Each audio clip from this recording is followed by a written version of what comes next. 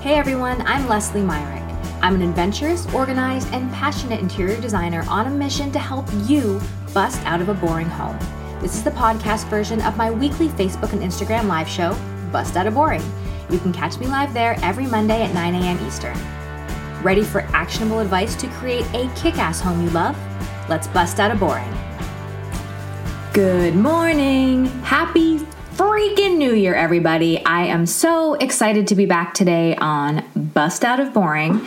We are on episode 44, which is totally crazy. And I'm so excited that it has been 44 weeks. That's almost a year, guys, of showing up here every Monday morning with awesome design ideas and advice to help you bust out of your boring home.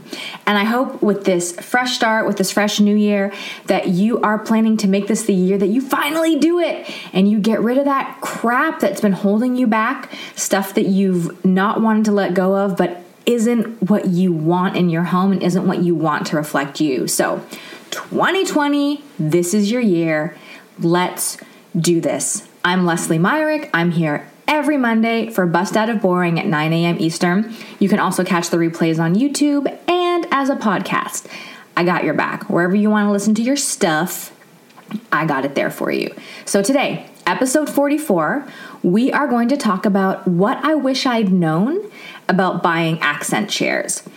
When I say accent chairs, I mean upholstered chairs that you'd have in your living room. So maybe like a wing chair or a slipper chair, something like that. I'm not talking about dining chairs or that sort of smaller scale, more utilitarian seating. I'm talking about the big old squishy chairs that you like to spend some time in your living room.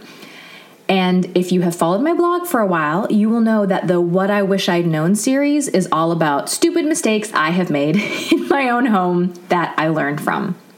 So here is what I wish I had known about buying accent chairs. The biggest tip I can give you is to go butt test chairs before you purchase. It's getting increasingly difficult with online purchasing, with so many people shopping directly online and not going to showrooms anymore. But if you can't butt test, at least read the reviews. But I'm telling you, if you have an opportunity to go sit in a chair before you buy it, it is worth the time, effort, and trouble to make sure it's the right foam firmness, that it has the right back height, that the arms are comfortable.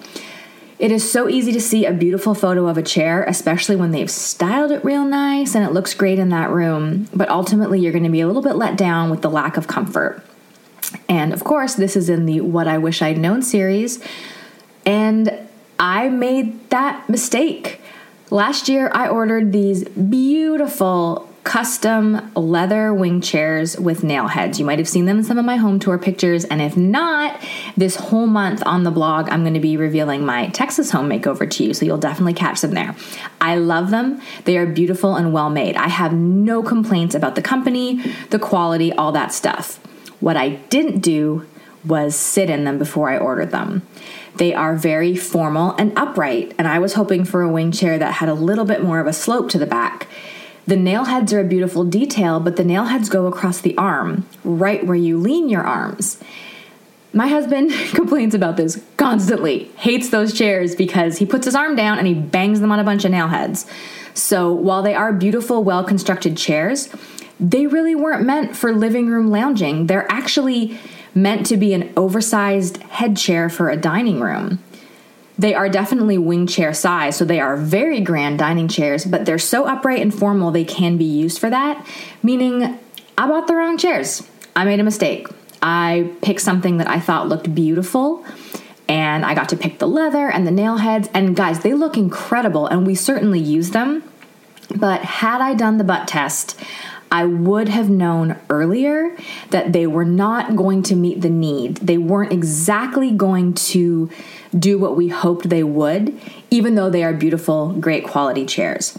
This is why butt testing seating is real important. Or like I said, at the very least, read reviews carefully and pay attention to what customers say about how they fit in the chair, how firm it is, or how hard it is. Just make notes of what people are describing the chair to be like. And if it's not what you're hoping for, even if it's great looking, I would pass. I kind of wish I had done a little bit more research for my own home and bought chairs that would have been maybe not quite as aesthetically interesting, but we would have enjoyed them more. So there you go. Episode 44, what I wish I'd known about buying accent chairs. You got to put your butt in a chair to make sure you like it before you make the commitment. And if not, read reviews carefully and see what other people have said.